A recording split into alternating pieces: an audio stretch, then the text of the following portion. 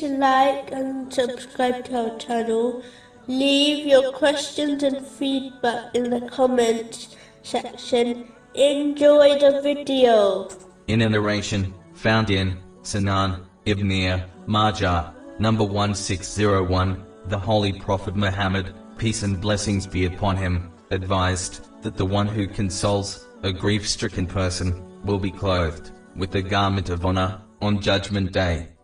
As facing difficulties is guaranteed for all, this is an extremely simple way of obtaining a great reward, which does not require much time, energy or money. This includes striving to aid the family facing a difficulty according to one's means, such as emotional, financial, and physical support.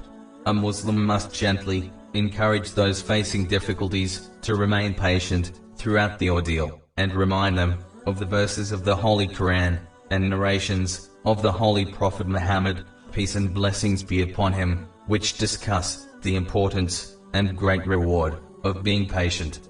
They should speak positively by reminding them things only occur for a good reason, even if people fail to understand the wisdom behind them. In reality, a person does not to be a scholar to perform this righteous deed, as in most cases, a few kind words of support are enough to make someone facing difficulties feel better. And even in some cases, just physically being there is enough to provide them with the feeling of support, even if no words are spoken.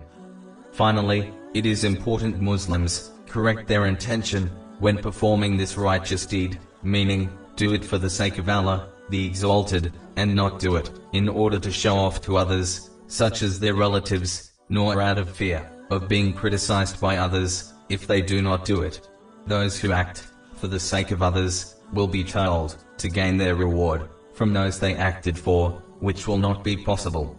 This has been warned in a narration found in Jami' Tirmizi, number 3154.